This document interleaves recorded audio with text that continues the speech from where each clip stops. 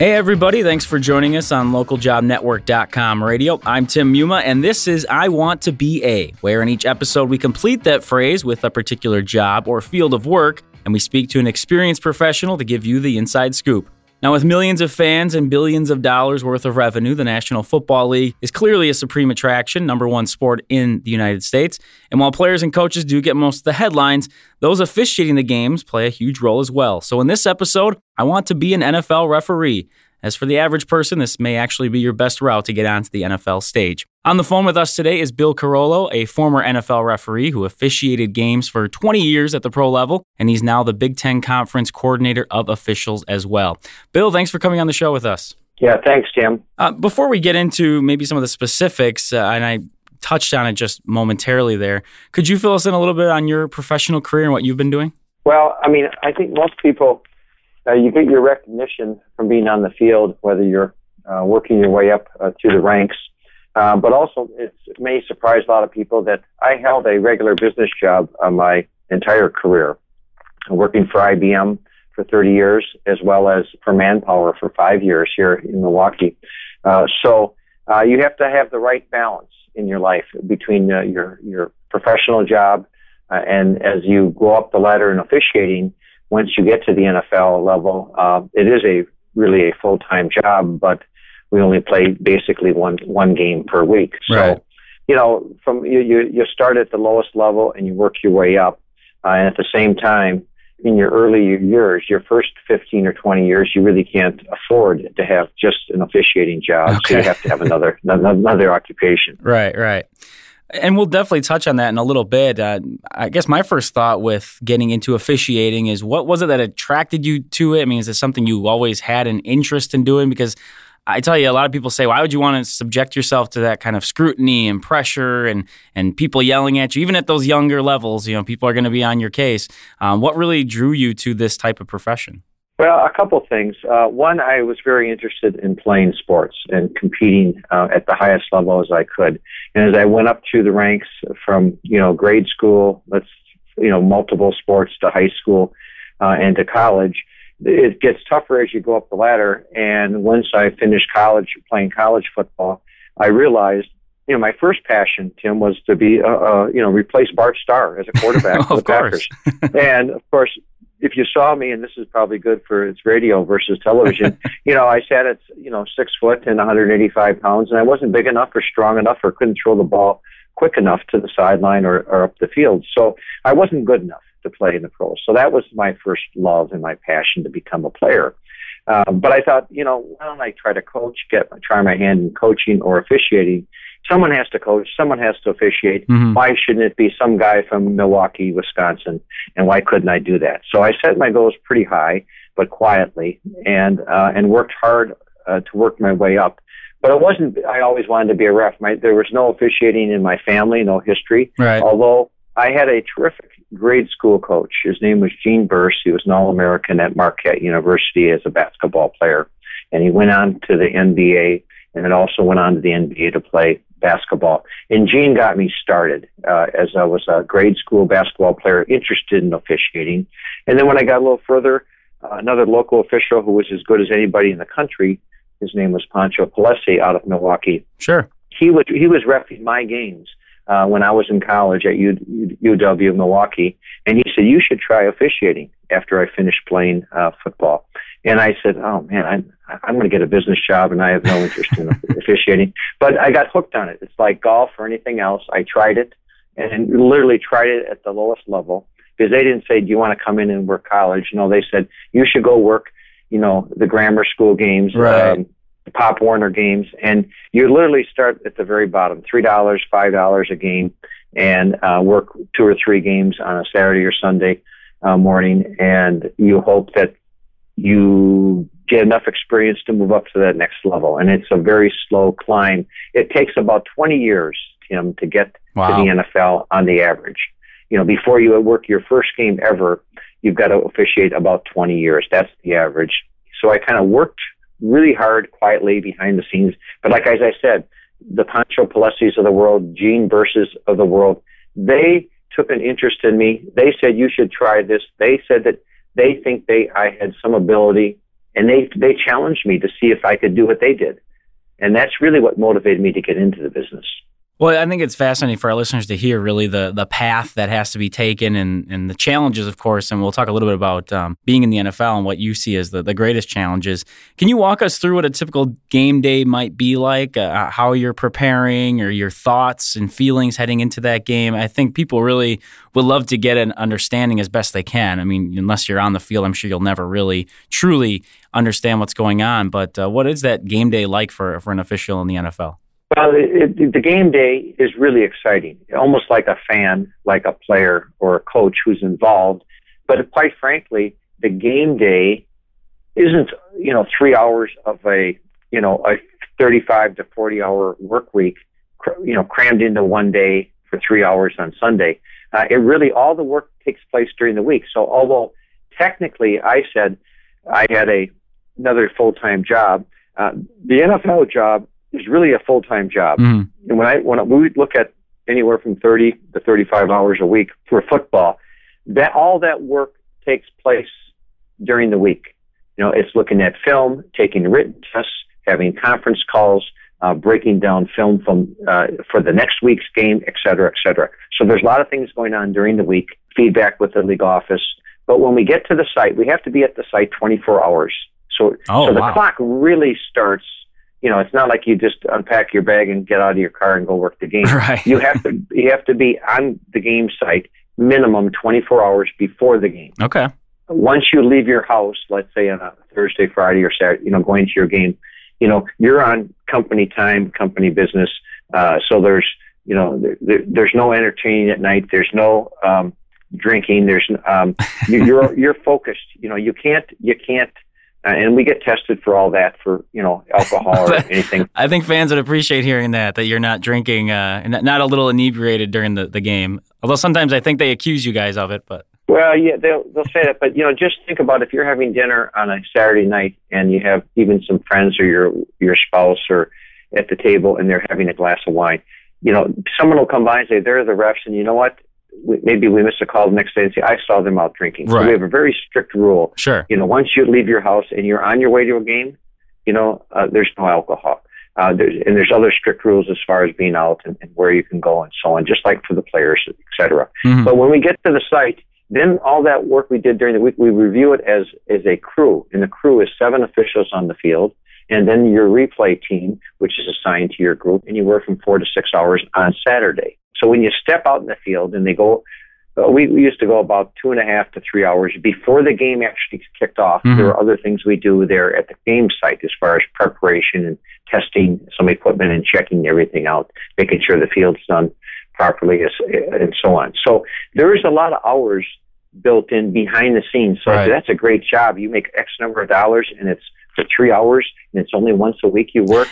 Wow, where do I apply for that? Yeah. Well, like I said, I think it's 22 years of experience before you get to the NFL. That's working at the lowest levels all the way up. Mm-hmm. It's 25 to 35 to maybe sometimes 40 hours a week in preparation, for the game. And then you go out there and then you find out that at the very most, half the people might like you after right. the game. If you're lucky. And many times everyone is not happy because of certain calls. It looks a lot easier than it is. And I'm not saying that's impossible because we do it. And it is possible. But to be the best you can be, there's never been a perfect game, but you certainly can strive to be excellent. And that's really what we try to do. We're humans. In the NFL, we average 3.4 mistakes per game. Mm-hmm. My college guys at the best level, at the highest level, my college officials in the in the Big Ten, we make about 5.5 mistakes per game. So why do you do it? To see how tough you are. See if you can still do it. Can you compete with the best athletes under the greatest pressure, under the biggest stage? And as you said, the NFL is the most popular sport in America. And can you do it? Everyone wants to be on there until you've got to make the decision. Mm-hmm. And sometimes it's a lot more difficult than people think. So do you get to actually enjoy the games, or are you just so focused that, there's so much to take in that you obviously are worried about doing your job well? Can you actually enjoy it? You could be on the stage at the Super Bowl, but you can't really be a fan. How does that all work? How do your feelings play and interact with each other there? Well, I think because you work so hard in your preparation, and not just for that game or that week or that season, but your whole career, and you shoot and you aim toward a certain goal. So if you're in college, you want to work the BCS championship game, or maybe a Rose Bowl, etc. In the NFL, it's a championship. It's the playoffs. It's a championship game, or the ultimate, the pinnacle of all officiating. Is probably the Super Bowl. It's one game. It's not best of 7, et cetera, et cetera. So you set your goals, you set your standards, and you hope you achieve them. Will you do it every single year? Probably not. Not even the best players can dominate their entire career. But when you get to that game, and it's the game that you wanted, or the game that you didn't want, but you're assigned to officiate it, it's the same thing. You have the same attitude. It's almost, you're in cruise control. It's a habit. You go out there, and no matter if it's for the 2 last place teams or for the 2 top teams, you get graded the same way, Tim. So it's important that you're consistent throughout your career and you're making your calls. It's not like, well, this game is not important. It's important to the players. It's important to the coaches, to the owners in the NFL, to the coaches or athletic directors in college. So when you get on that field, you may think it looks great, but you're so focused on doing your job well that you really don't enjoy it like a fan and appreciate all the great moves, because you're looking at maybe 2 or 3 players on every play. Sure. And you don't.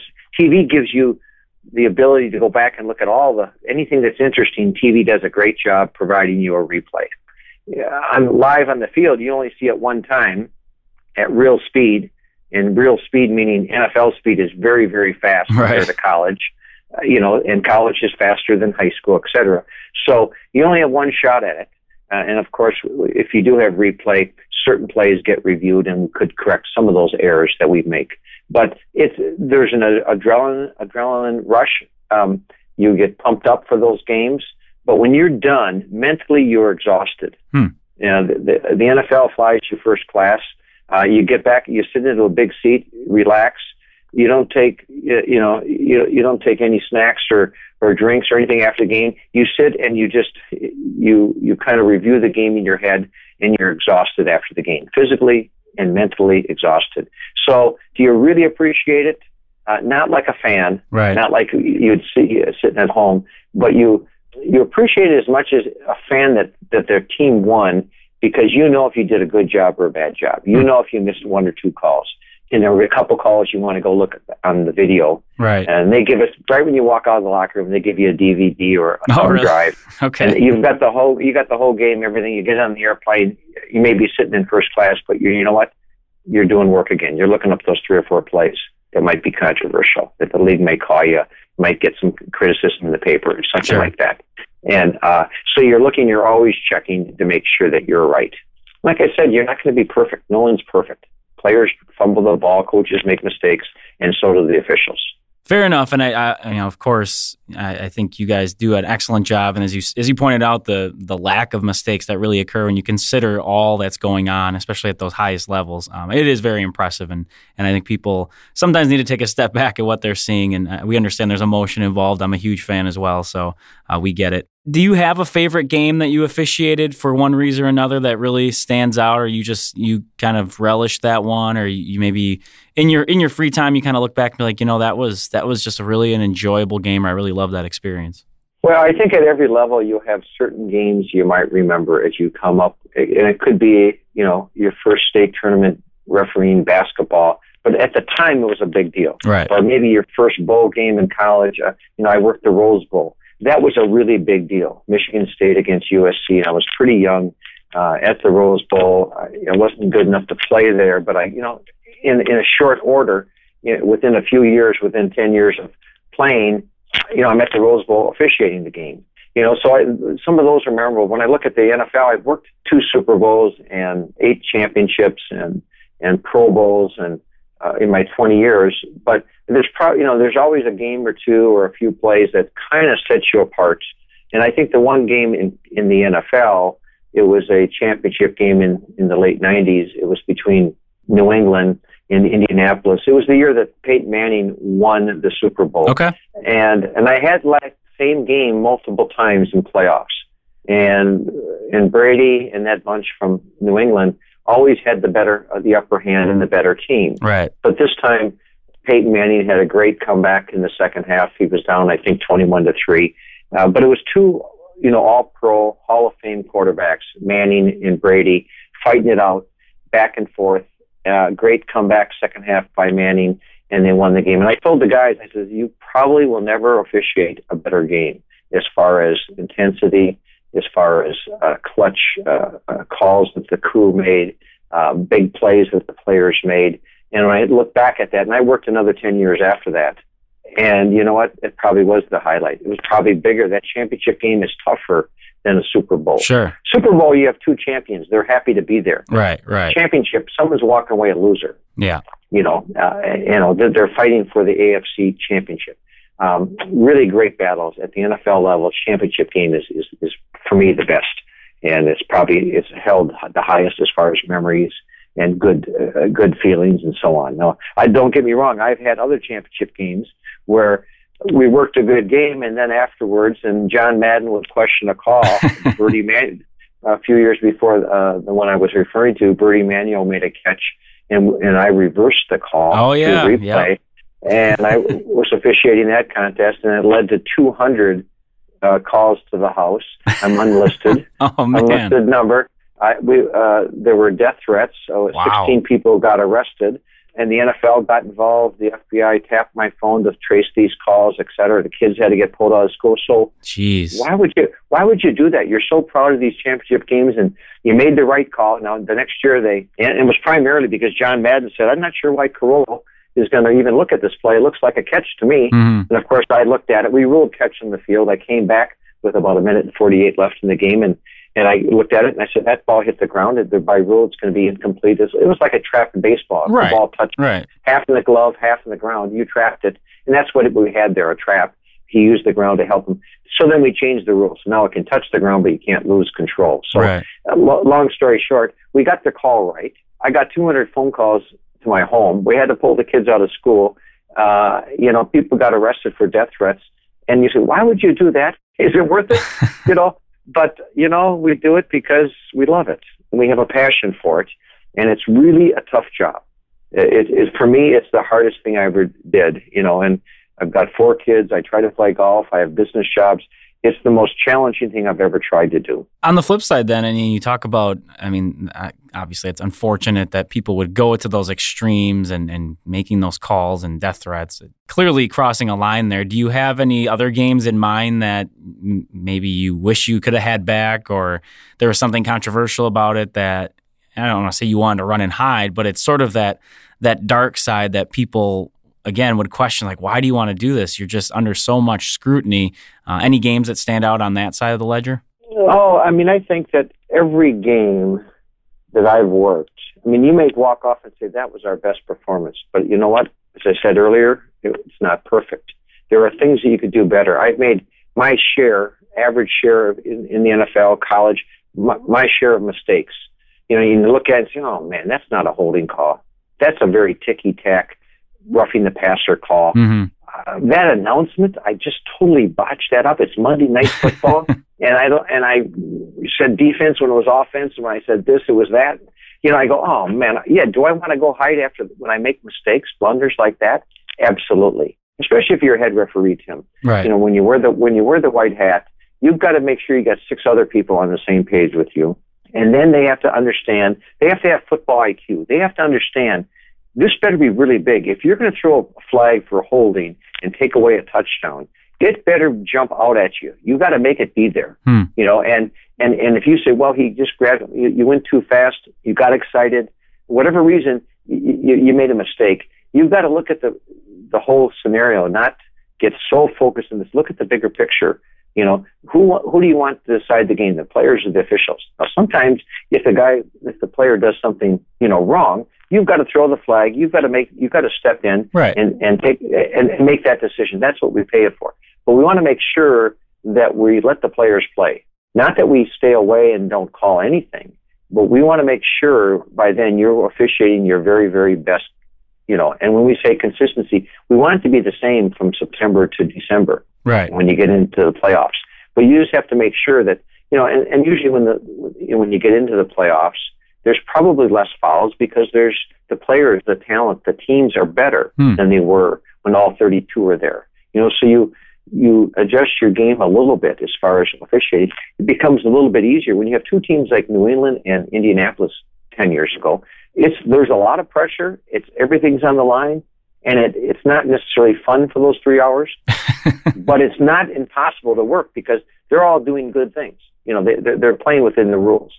Because they know one mistake in a big game could cost them the Super Bowl, the right to go to the Super Bowl. Now, you've brought up, Brady and Manning, and of course, you have different interactions with players and coaches throughout your career.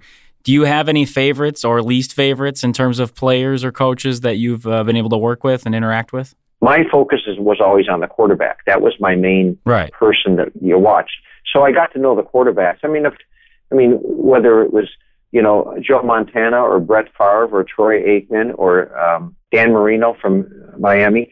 All the way through my career, really good quarterbacks, and you get to know them, and they trust you because you're the one that's calling roughing the passer. Right. They become your friend, which is kind of nice because they know that I'm the guy watching their backside.